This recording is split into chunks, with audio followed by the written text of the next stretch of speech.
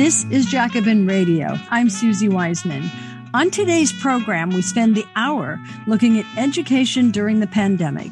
A new National Education Association, or NEA, survey has revealed the depth of the crisis in education with system-wide pressures on teachers, support staff, students, and their families, all seeking an educative environment that provides safety and stability. The survey reveals exhaustion, burnout, and an alarming number of educators leaving the profession they have loved.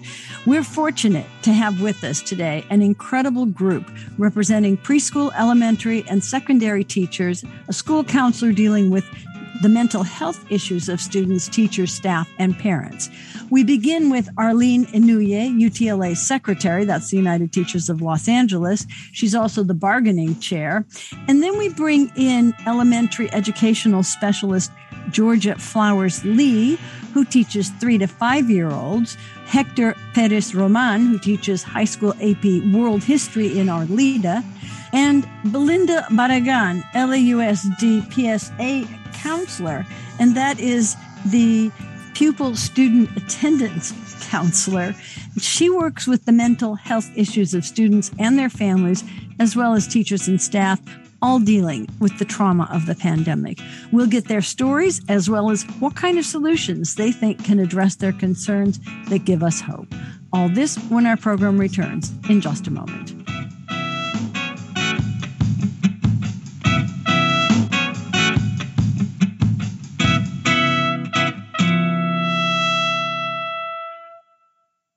This is Jacobin Radio. I'm Susie Wiseman and really pleased today at the panel that we're going to bring that's addressing education in the pandemic and some of the issues that are not just for the education sector of labor, but are very specific to it. And that's caused by a recent NEA survey of members' opinions, that's the National Education Association, on key issues facing public education during the pandemic. And it shows that the massive staff shortages in America's public schools are leaving educators increasingly exhausted and burned out. And an alarming 55% of them are now indicating that they're ready to leave the profession that they love earlier than they planned. Now, school shortages are not new. They existed before the pandemic, but now there's an unprecedented crisis in staffing across every job category. And that prevents teachers and students and families from getting the kind of, educational experience that they hope and that they need. Labor shortages, as I mentioned, are common right now across the board. And we've addressed them on this show. And we've looked at the big quit, and we've looked at other ways that workers have had to rearrange their life because of COVID. We have now passed, as of this week, 900,000 deaths in the United States due to COVID and 80,000 in California. And on top of that, the very popular Build Back Better solution has stalled in Congress. Workers have often discovered that as much as they love their work, if they do, too often work doesn't love them back. So they're thinking about rethinking their lives and seeking other options. And plus, the CARES Act that was passed at the beginning of the pandemic showed a lot of people what government could do, and it designated care as infrastructure. So in the education sector, these shortages have grown in the past 2 years and now include critical staff. And that also includes bus drivers and school nurses and food service workers. According to the Bureau of Labor Statistics, there are currently 567,000 fewer educators in America's public schools than there were before the pandemic. The NEA is calling this a 5-alarm crisis, and they're saying we're facing an exodus as more than half of our nation's teachers and other staff are now indicating they're going to leave education faster or sooner than planned. So this is system-wide pressure on teachers, and the crisis for education requires immediate solutions. We have an incredible group today with us that are representing preschool, elementary, secondary teachers, a school counselor dealing with mental health issues of students, teachers, staff, and parents. And we're beginning it all with UTLA Secretary Arlene Inouye, and then an elementary education specialist currently teaching 3 to 5-year-olds, Georgia Flowers Lee, high school teacher Hector Perez Roman, and PSA Pupil Student Attendance Counselor Belinda Barragan, and they're all going to address the trauma of the pandemic on students and staff. I hope I got all your names right. We'll get to it closer to the time. But Arlene, welcome back to the show. Arlene is with us. She's a UTLA secretary and bargaining chair, speech and language specialist in the LAUSD for over 20 years. She's here to give us the big picture of the crisis imposed by COVID, including dealing with suddenly worse but pre-existing staff shortages, as I said. And we're going to ask her what the impact has been on teaching and working conditions, including all sectors, students, parents, teachers, and how the UTLA has addressed these conditions and concerns, including issues that may sound not so important, like ventilation, classroom size, and all kinds of mitigation and other efforts that address the overall issue of teacher burnout. And on top of that, as we too often see, the victimization of teachers' unions, because they're trying to address the crisis. And we'll probably also touch on the ongoing funding issues. So with all of that, Arlene Inouye, welcome to Jacobin Radio. Thank you so much, Susie. It's really good to be back with you. And yes, that was a lot for an introduction to deal with, but we're going to address all of that in one way or another. The alarming national statistics from NEA that you cited, 55% of public school educators are leaving the profession. And this is a profession they love. And it is because our teachers and educators, as you know, they don't go into this job for money. They go because they love children and students. They love seeing the light in kids, a sparkle as they learn how to read, as they grasp concepts. They love the relationships with their students. So this is really, really difficult knowing that this crisis is existing. I want to state that this is not just because of the pandemic, that this existed before. And educators are severely underpaid. So, for example, we're all in Los Angeles. We're in the second largest teachers union in the country. We have 35,000 members. Our members include pre-kindergarten. We have infants all the way up to adults, and we have special needs students. We also have health and human service professionals, itinerant substitutes, and K through 12 teachers. So we have a broad group of educators working in LA Unified, and our teachers who have a BA get 30% less than the average BA holder in Los Angeles. So we have many teachers who have taken second jobs, even third jobs, just for their expenses, for their rent, and to make ends meet. So it has always been challenging. It's an underpaid, devalued profession, and it's a caring profession, predominantly female. We have 72% female in LA Unified. And I think that's part of the problem, right? There's an issue of disrespect, and they could share possibly about that disrespect in terms of we have bully principals, what we call bully principals sometimes with these mandates. Sometimes the district can be very difficult as well. So there's so many factors that weigh into the situation we have. And the fact that public education now has become our social safety net. We lack so much in terms of the public infrastructure, so that so much falls on our teachers and educators. They are the counselors. They provide the meals. They provide any support with their own money. The average teacher spends $1,000 in providing a backpack or pencils for students. It can go on and on, the role of our educators and the role that they play before the pandemic, but then now is exacerbated because of a public health crisis that has affected our whole nation. And I want to just say that I'm so proud of our educators because of their resilience during this very, very difficult time. I mean, they've had to adjust like 5 times. First we shut down schools, and then we had to all learn how to work online, right? That became the education. And then we had a hybrid online and in person with some optional programs. And then we opened up our schools with all of the layers of mitigation that we were able to negotiate, which I'm really proud that we have the gold standard in health and safety. But still, that adjustment of working during a pandemic. And then we had the Omicron recently after the winter recess. And because we had an infrastructure, we were equipped to deal with it, although it placed a huge strain on educators regarding taking on additional students, regarding their own safety concerns and their own having family members who may have had having COVID. Yeah. So as you could see, there's so many issues that our educators have been dealing with, but they are in the pandemic now. And let's just let them share about what they're experiencing and what the situation is in the present.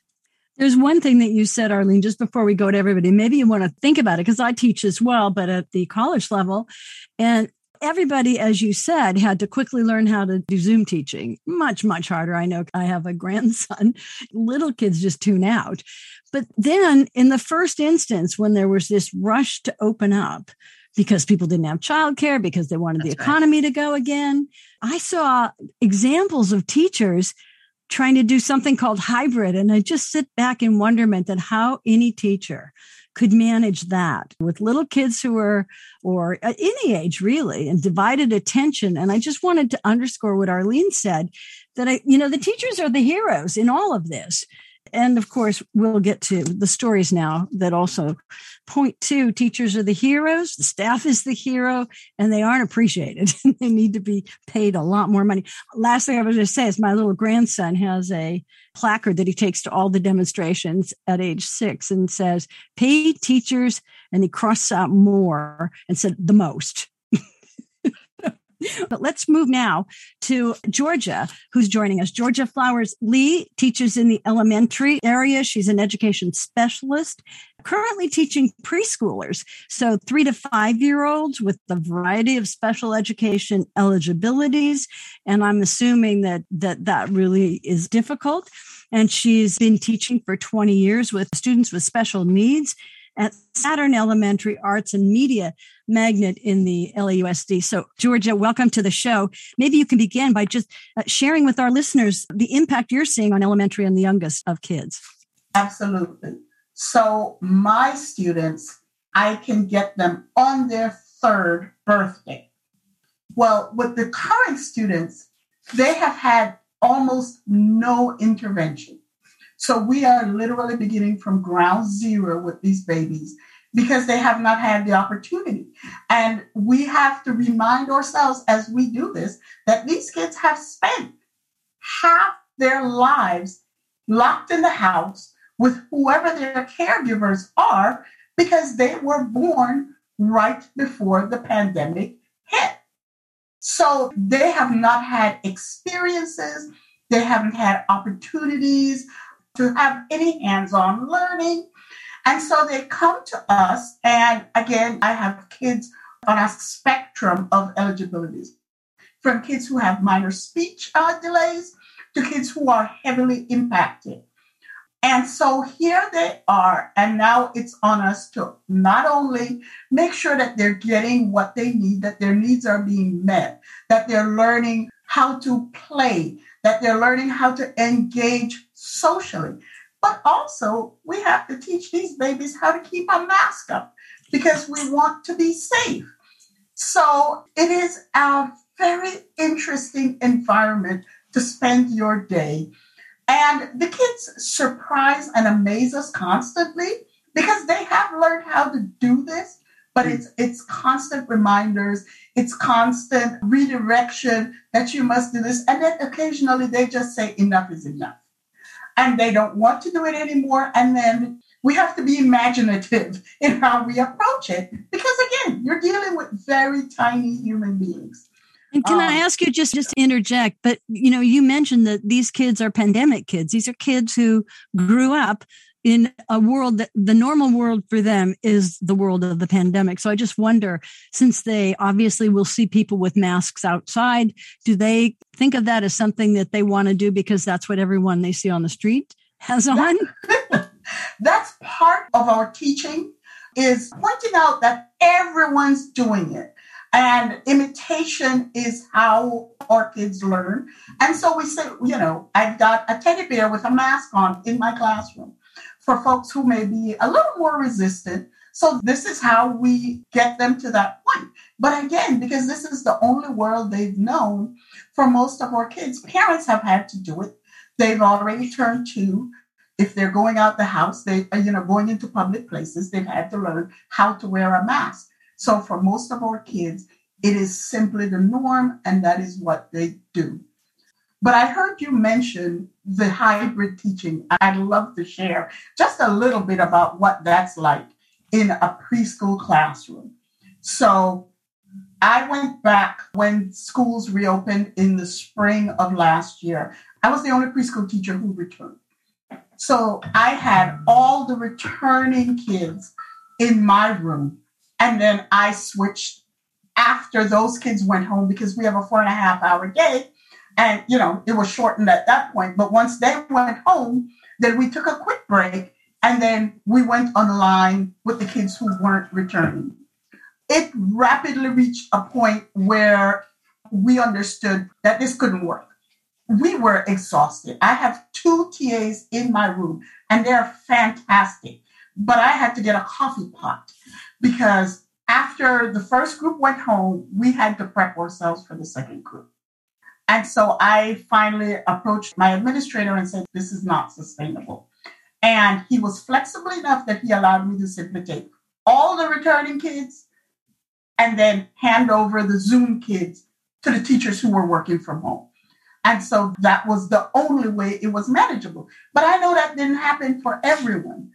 I cannot stress the exhaustion of Zoom, but I will leave that alone. And then just switch to a little bit of how things have been. Arlene mentioned that LA Unified really has been the gold standard, because we pushed for it to be the gold standard with health and safety. But small children don't necessarily understand and or follow all the rules. And for my classroom in particular, and all preschool classes, proximity is a must. We're doing hand-over-hand teaching. We're changing diapers. 6-foot distancing is just not possible. So since we returned from windbreak, my entire class has now been quarantined twice. Does that mean that you take 5 days off, everyone, or what? So because we're early childhood, all my students who cannot be vaccinated should quarantine for 10 days. Yeah, parents were not happy. And I understood their unhappiness. The disruption in their lives, it leaves parents in a space that they just cannot manage. And so we have had to be flexible. Staff is still on campus because we are all fully vaccinated. And so we've had to figure out ways to help our parents, because we realize the stress and the trauma that they're living with and the constant disruptions, particularly for our working parents. We could not turn a blind eye. So we accommodated, we did what we could. And now on Thursday, for the first time, I had my entire class back on campus. And, it was tough because it had been a long time since we had the entire crew. But it was wonderful to have everyone back. So I'm really glad that you've included the entire community. The difficulty it means for parents. I mean, imagine. And also I imagine for keeping teachers in this kind of rolling, yes, you're here, then you're quarantined, then you're not, and then somebody in their household is sick. I mean, it's hard on everyone. Yeah, it's a constant checking in to see, okay, who's here right now and who's out. And what does that mean for the rest of the campus? Or coordinators or out of classroom personnel have had to cover classes because we simply can't get a substitute. But they also have a full day's work to do. It's not like, they were sitting around doing nothing. So now they're covering a class and then they get to go do the work. They get to do their job. And it's been very, very, very difficult on them. And if your class is quarantined, you may be pulled to cover another class, an unfamiliar grade level, but you're still having to check in with your kids and manage it. So exhaustion is the word of the day.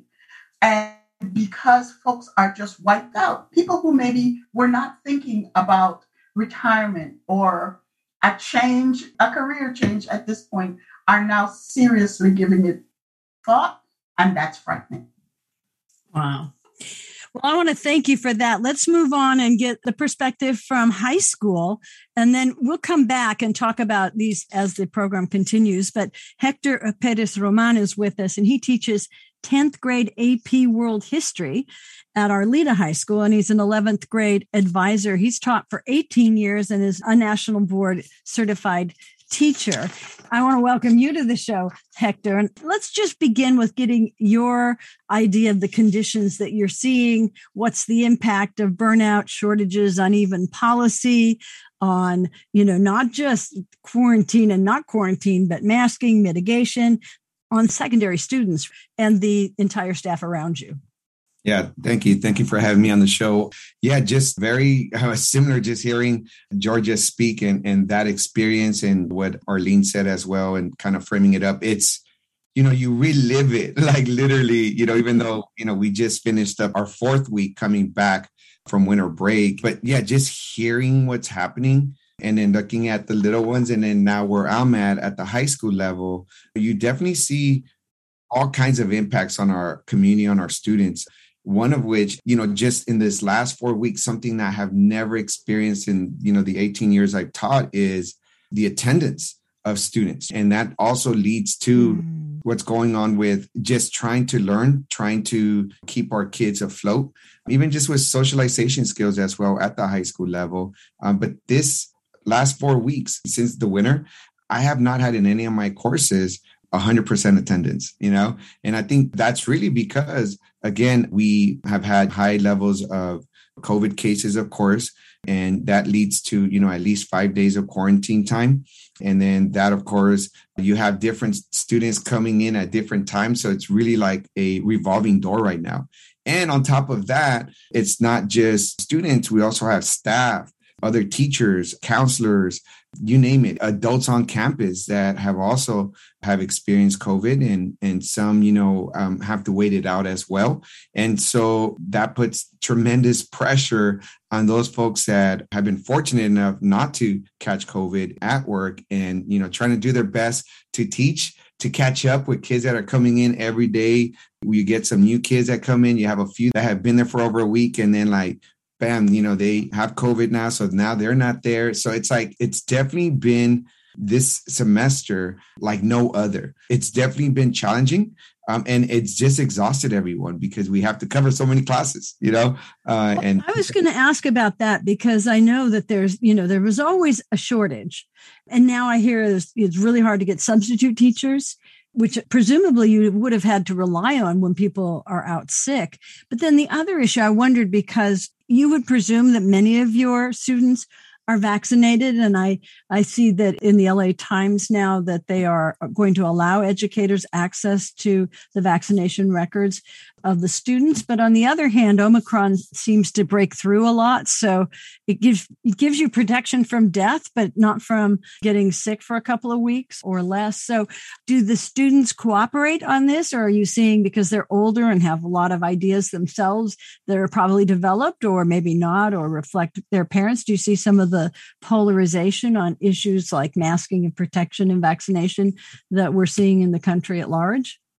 Yeah, where I teach, Arleta High School, we have the neighborhoods of Arleta, Pacoima, and those particular neighborhoods were actually one of the hardest hit neighborhoods when it came to COVID rates, especially in 2020 and even 2021. And so there was a lot of equity issues there, exposure of the pandemic, right, led to just healthcare access and things of that sort. But coming back to now, our community has been very resilient. And also when it comes to masking, for the most part at our school, kids are doing it. You get one or two kids once in a while, without their mask on. But once you ask them hey, put it on, they understand the severity because many of them have experienced it firsthand themselves. Either they have caught COVID, their family members have, or the other thing that we're also dealing with is just the trauma of losing folks in our community through the pandemic, through COVID-19. So the seriousness of COVID-19 in our community is there. folks understand it, our kids understand it. And so we haven't had much of that pushback. Most of our kids, and again, we don't have that, 100% data on this, but prior to LAUSD shifting on whether or not for this spring semester having to be vaccinated to come back to school or not, most of our kids, based on what we saw, were vaccinated. And, many kids did get the vaccine. Some of the things we've dealt with, too, is the idea of whether kids should make that decision, because there was definitely some tension between some students wanting to get the vaccine and, maybe parents not. So there was a little bit of that we've seen as well. So, I believe there's, a state assembly bill that will be, it's a proposal, and there was actually a press conference at our school related to this, maybe allowing youth 12 or older or 13 and older to make that decision without parent consent. So, we've had those conversations in our classroom. I'm sure that you also, this is teaching moment, as they say. You can explore philosophical and political issues and historical ones too, right? You teach AP history. It's not the first time there's been a pandemic, but I can imagine that it provides for some rich classroom experiences despite all the other obstacles, burnout, and all the rest, and fears and trauma, which we're going to get into with Belinda next. But I'd like to hear maybe just a little bit more about maybe just some of the students and some of the issues that are brought up. Yeah, I mean, one of the things that kids definitely say, though, is that, they want to feel protected at school. They want to. And I think we as in UTLA did a really good job. Again, that gold standard. I think folks feel really safe at school. It's probably one of the safest places in our community when it comes to the weekly testing of COVID-19. And so I think a lot of our students now, it's just in the forefront of like how important it is to mask up. And also, we at the high school level, we don't really like social distance as much. But one of the things that we definitely see, even in sports, kids wearing their masks as well. But there's been also what a lot of students I hear too from them is the lack of opportunities all right now, because, things like sports or other extracurricular activities have been kind of, as it is, sometimes they're underfunded. And so now there's things where kids can't go to certain sporting events or can't, do certain clubs for limitations or staff not being able to be there. So we do get some of that as well, but kids in the classroom, one of the things that they also tell me a lot is that sometimes COVID-19 has really had such an impact on their education that sometimes they just feel really unmotivated. And they'll be very honest. And they tell me, like, I'm not sure why, Perez. I don't know why I'm so unmotivated, but I just am. I don't want to be here sometimes. And it's just, I think that we need more of that trauma-informed teaching. And I don't think we've had enough of that training on that. And so I think sometimes, because we just want to try our best as educators, we just kind of want to go back into like just teach, instead of like, hey, why don't we actually connect with our kids, like socialize with our kids? Let's make sure that we actually are giving them the space to also be themselves within the classroom and then the school culture as well. And I think the other thing that I'm hearing from a lot of kids is just, because some of them hadn't been in school for a little while, some of them not since middle school. Now they're coming to a high school, and it's really for us, it's almost like reestablishing cultural learning environment again. And we're trying to get back into it without really like allowing all the voices to be heard. So you do get a lot of that lack of motivation, but there's acknowledgement of it. So it's like a working through that process as we're learning the content and also just trying to heal from this constant trauma of what's going on in our communities. Thank you so much for all of that. And I think your approach is exactly right, too, because we've all been down a rabbit hole, and it's good to be just open about it. It helps the students feel better. So if they don't feel like, if they can't focus or if they have to be absent, that it's a nurturing environment, in other words. So I want to thank you, Hector, on that. And let's welcome Belinda Barragan, because this is really the issue that she deals with all the time. And that is the impact of the trauma that's been inflicted on all levels of the school environment. And Belinda Barragan is a counselor for student discipline and expulsion in LAUSD. Now, that sounds harsh, but that's not really, but she's worked for 22 years, first as a substitute teacher, then an elementary school teacher, and the school-based PSA, which is pupil student attendance counselor.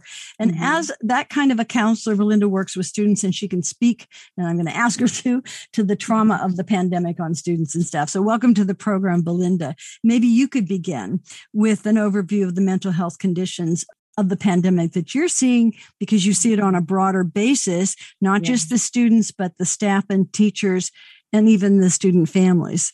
Mm-hmm. Yes. Thank you. Thank you, Susie, for having me. Hello, everyone. Yeah. So the impact that it's caused, and I think Mr. Hector pinpointed a lot of them, and he's there in the class with them. So what we're seeing is, a lot of anxiety, a lot of depression with our kids, working on readjusting to coming back in person. And the attendance, which what Mr. Hector mentioned is the attendance. There's a lot of kids out. There's a lot of fear. There's anxiety coming back. They're afraid, am I going to get sick? Am I not going to get sick? If I go, what's going to happen? Uncertainty. So there's a lot of that going on. As a counselor working with student discipline and, talking to my colleagues that are PSA, school-based PSA, that's the challenge, is working with our families, working with the teachers. We see the burnout in the teachers because, like Mr. Hector said, they're trying to educate the kids, teach the lesson, but then they're also trying to figure out these kids aren't all there, mentally present, because they're worried about, some of them experienced homelessness during the pandemic because their parents lost their job. So it's like they're worrying about, am I going to have food when I go home? Where am I going to go home? So how are they going to be present with Mr. Hector's class when they're worrying about all these other things? And how are they going to make it to school? So those are some of the issues we're facing, is like getting our kids back into the classroom. We're making a lot of, when we're working with them, teaching them how to cope with the issues that they're dealing with. We're making a lot of outside referrals. Outside agencies are also being bombarded as well, because we're making so many referrals for our families, parents. Parents are coming into the schools asking for support for their kids. How can we help our kids come back to school? And then the other anxiety that they're also facing, Mr. Hector mentioned this too, is they've fallen behind. So now it's like they're coming back in person, dealing with a pandemic, and now knowing that they're also behind. And that adds more to their anxiety, which causes a depression, which causes them missing school and not coming to school. And so it's a lot. And that's what we're dealing with and supporting the teachers, because so recently, these past 3 weeks, I was part of that group of employees that were deployed to support schools with the reopening this semester, because there's a lot of people out. There's a lot of teachers getting sick. TAs are out. So there's not enough subs. So I was covering classes. I was supporting with TK class. I covered a third grade class, and I saw the teachers. They're tired. They're exhausted. We're all exhausted. It takes a village to raise a child. Everyone's trying to do their part. I feel that, I think being short staffed is a big impact. We need more full-time PSAs, PSWs at the schools to help to provide that support to teachers. I was going to ask you one question too, because you mentioned that some students even have trouble getting to school. And I know there's a big issue now. Are they going to bring back more school buses, and will they have, drivers for the school buses? Is that the case that you're seeing, that kids just can't get transportation, or it's just, what is it?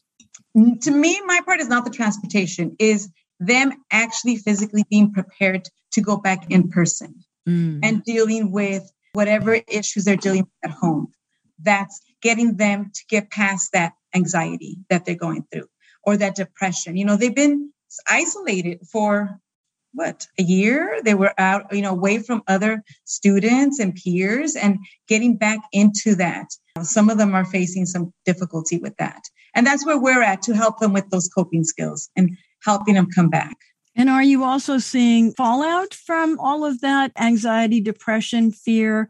Are students acting out more? Are they more timid? I mean, are you seeing, because I know you're in the PSA, are there more fights, or are kids more willing to work with each other and so happy to be with each other? What are you seeing? I see both. We're seeing it all, and it depends on the grade level. What I hear from teachers, what I see from the elementary level, kids are excited to be back, to be with their friends, to socialize, because they miss that. And I know that what they're working with in the elementary level is the social skills, because they missed it because they were at home. So I see that high school, the upper level, secondary, that's where we see the more, we do Like I said, I work with student discipline with that unit. I'm the counselor that goes out and supports the kids once they're expelled. Yeah, we're seeing a raise in that, the behavior issues and working with that. So we're impacted with that. Okay. And are there any other issues that you want to bring up that perhaps any of the other teachers have brought up that you're seeing in terms of what the challenges are, both at the level of, I guess, of the educators and the students? I think everyone pretty much covered everything that we're facing. I think they covered it very well with everything the support that we need and everything that's going on in our schools. Yeah. Well, maybe it's time. I want to thank all of you for that. We have a lot of time, so we can go into a sort of back and forth. And Arlene, maybe you should open it up, because I know you want to move into not just what the pressures are. I was going to ask separately, like, have all the schools been properly ventilated? Have they, managed the facilities, upgrades that are required? I was speaking to Joel Jordan. He said that LAUSD is doing much better, for example, than, say, Oakland or San Francisco in almost every way. And is that because UTLA has just been so sophisticated in the way that they're effective in making certain that these things happen? Maybe you could start to address that, and then we could go into, and each of you feel free to come in, solutions.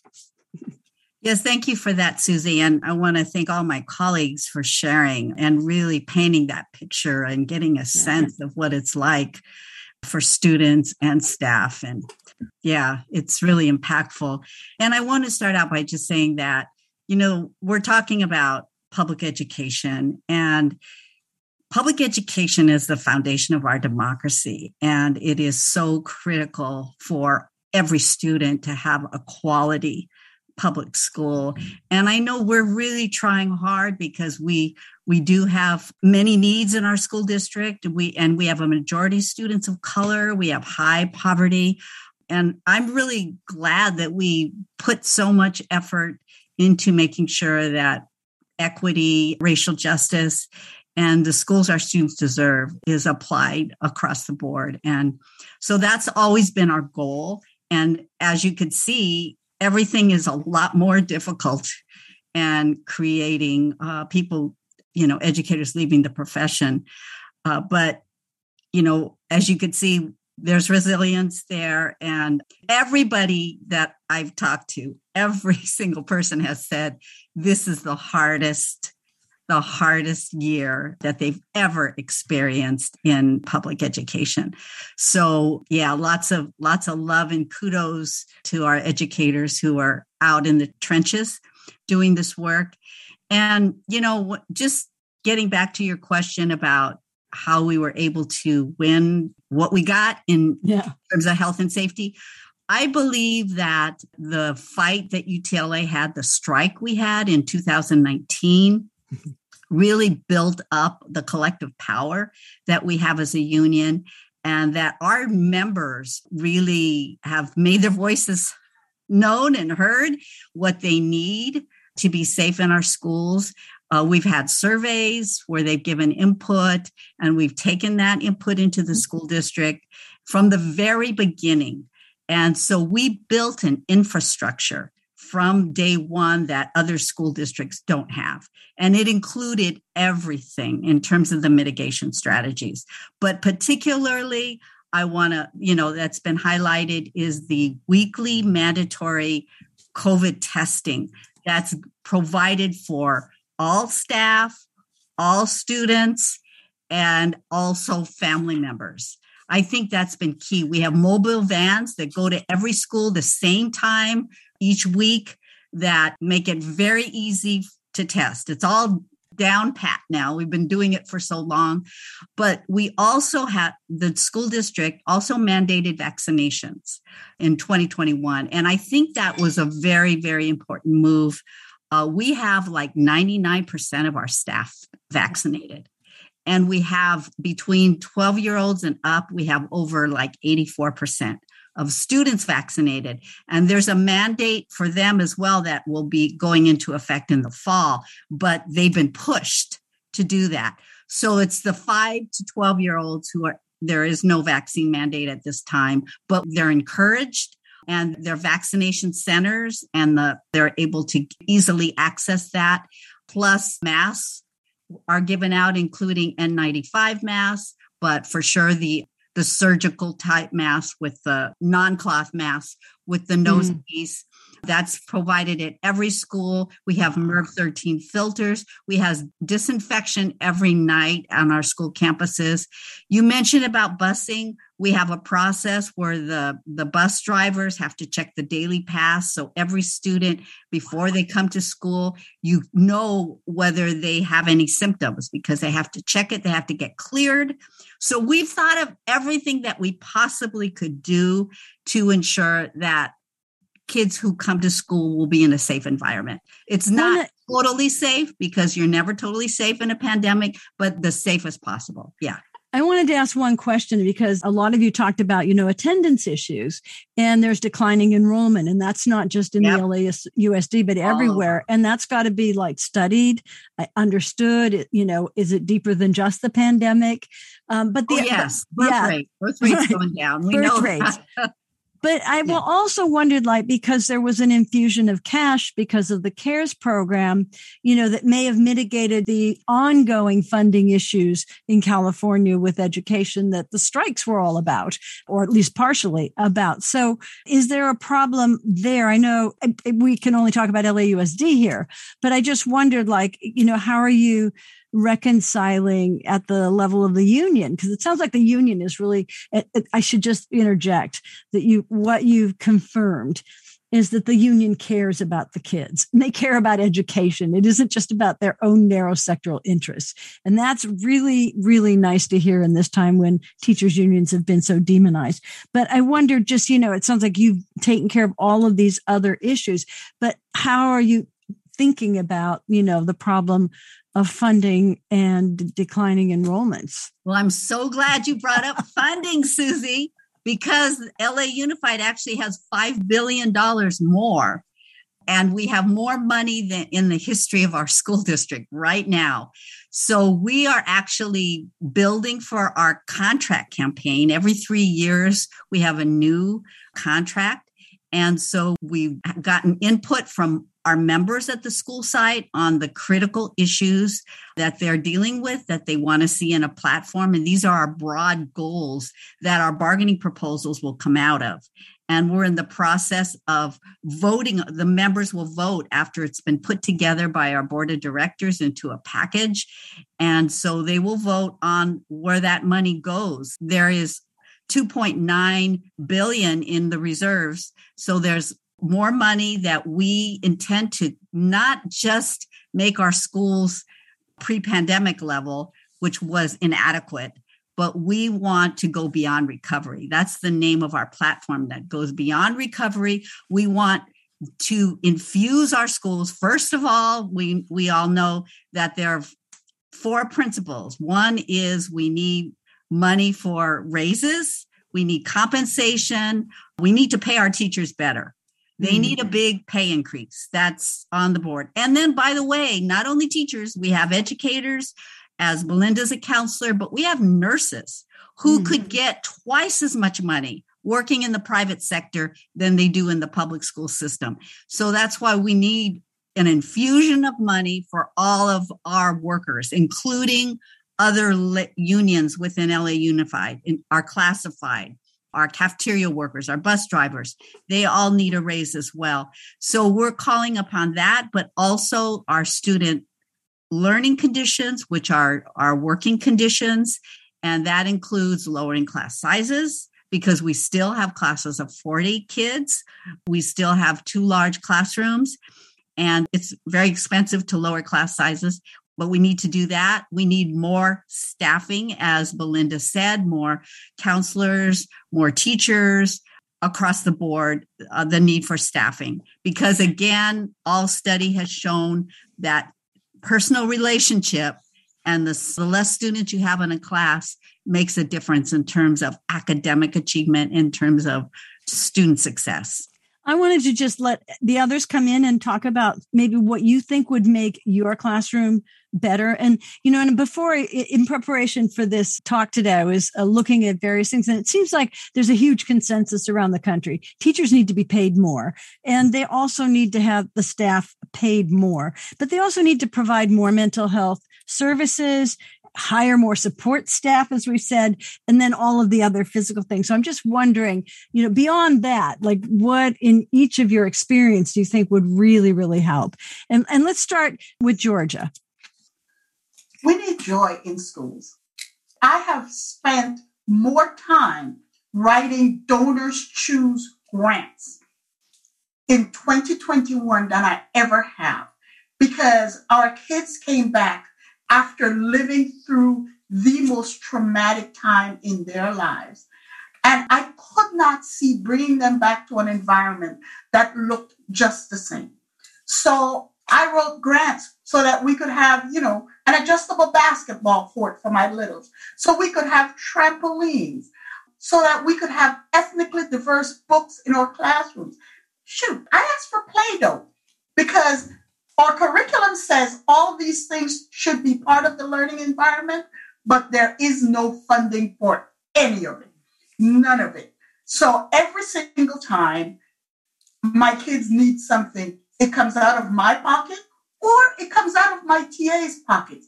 And they make maybe a third of what I do, and yet they dig deep and they make trips to the dollar store, and none of that is okay.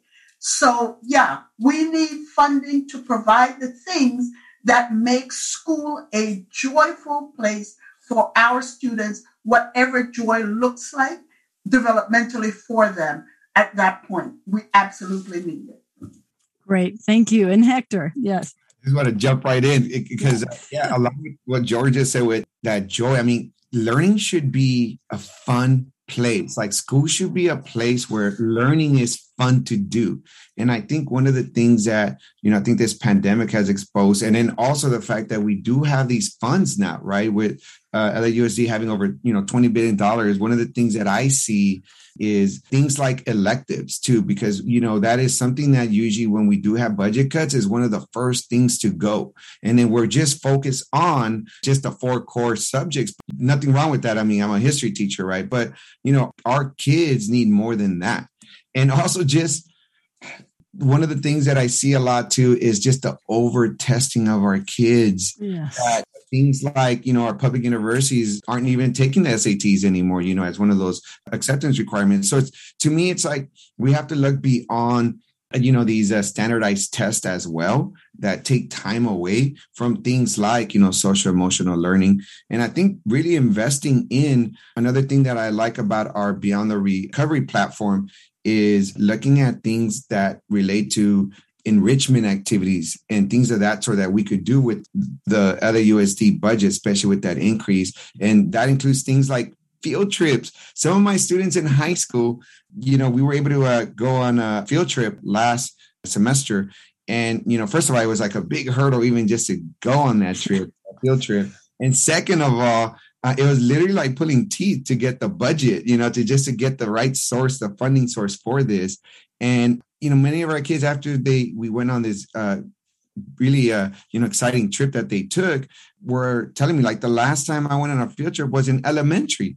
Yeah. So, there's like really enriching activities for some of our youth. And, that also has to do with equity, right? When you have other places around the city where the socioeconomic status is a lot more. And then you have places like here in the Northeast San Fernando Valley, and it's more of a working class neighborhood, and they don't have access to this, yet our school district has funds, so it's kind of like, how do we do that? How do we increase, access to different opportunities for our students? So I think doing things of that sort will really just enhance the education and just going back to making learning fun. And like what Georgia said, just to, say one more time, like, yeah, we all have to have joy coming into the schools. And Belinda, what would you want to see? I love that. I love what both our teachers said. And I think that will definitely help the mental health of our students. Because, they come to school and they're expected, like they were saying, like the test, you need to pass this, you need to pass that, you need this amount of credits. And mind you, our kids have all these other issues that they have to deal with. And I love what they mentioned, bringing more extracurricular and enrichment to the schools, because at least if they don't have it at home, at least they have a place where there's consistency. Maybe there isn't consistency at home. You know, we don't know what's going on at home. Again, I'm going back to the counselor. We don't know what's going on at home. And sometimes stability is only at school, where they could see if there's a pattern. Like they know they could go to school, they're going to see their teacher, they're going to have lunch, they're going to have breakfast, they're going to have PE, they're going to have this. There's a structure. And maybe at home, they don't have that. So I think, bringing in enrichment, because maybe that's the only place they'll get it at, is at school, you know. Other thing I think would benefit the kids is having counselors at a school site full time, because we're full time, but not at a school. We're like, maybe have a school once a week, and then, okay, we'll see you next week. And then, hold on to that thought, because I'll be back next week. That's what PSAs deal with, and sometimes they're half-day assignments. It's like, what's a half-day assignment? So I'm going to be at a school once every 2 weeks, and we can't provide the services we really could if we were there full-time 5 days a week, where the teachers could come to us and we could go to the teachers. We could do classroom observation. There's so much we could do, but when they spread us out so thin, it is difficult. So I think it's everything. What the teachers mentioned, the joy, the extracurricular, having that at the school, the enrichment, having mental health services at the school available to our students. Because once they go home, maybe they don't have somebody to talk to. Maybe they don't have someone they could trust and go to, So having that at the school site would definitely help our students all around. Thank you for that. I'm going to let Arlene kind of wrap up. We have maybe 5 minutes left, and it would be great to hear, because Arlene, you're in a prominent position within the UTLA, the United Teachers of Los Angeles, and it falls on the union often to fight for all of the issues that have been brought up. And I'm so glad that Belinda brought up the issue of stability, because that's the one thing we hear the most about.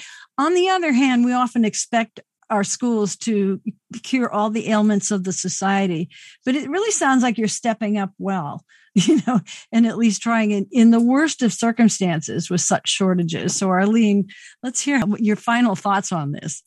Thank you, Susie. And again, where we are now, I've got to preface that it's been years of organizing. It's specifically starting in 2014, where we made a clear decision as a union that we were going to have a vision and an agenda for the schools our students deserve. So we put that out, and our members have really supported that. They wanted a fighting union. We also said we have to fight privatization, and that is a goal and a need. I mean, our members even voted to increase their own dues by 30%. Wow. To build up the infrastructure, hire more staff. So we have organizers on staff, and we have a top-notch communications and research department. It's all integrated together with our bargaining. We have all these pieces. So we've developed our union, and especially the structure at the school site, getting a chapter chair at every school site, and making sure we have contract action teams. We call them CATs at every school site. And so that we have member input, member engagement. And I think that's key, because a union has to reflect the member voices.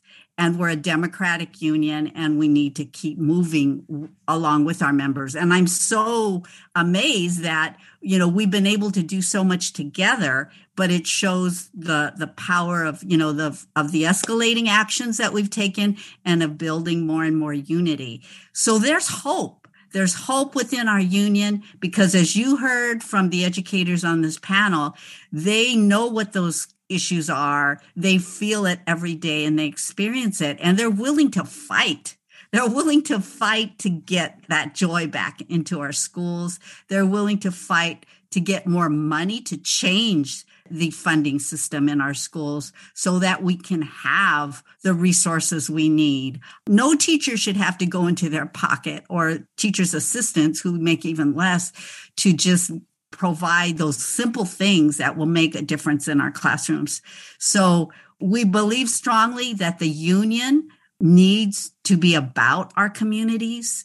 We didn't even mention the community schools. I know. We have one. We won from the strike. That's our vision for what schools can be. And it's a democratic decision-making process within the school site with parents, community, students, ethnic studies. It's what the schools can be according to what the needs of the students and family and communities are. So we have a whole movement of community schools, and we're excited about it. People are, even within the pandemic, we have educators really excited about the changes we're making and the changes we're going to make in the next year, 2 years, as we moving forward through the bargaining for beyond recovery. Well, I want to thank all of you for joining. I can't tell you how excited I am about this panel, and it was really good to hear from every level of the process, from K to 12 and the staff and the parents and everything else, and to pull it all together so neatly, Arlene Inouye, as you just have, because you've both outlined the hope and the joy, but the struggle ahead in order to make all of these things realizable, and let LAUSD and UTLA be a beacon, I guess, in a way, for other school districts to follow. And I have to finally just say, you've all confirmed what I already know: teachers are heroes. Arlene Inouye, Georgia Flowersley, Hector Perez Roman, and Belinda Barragan, I want to thank all of you for the work you do and for what you brought to our program today. Thanks for being with us today on Jacobin Radio. Thank you, Susie. Thank you.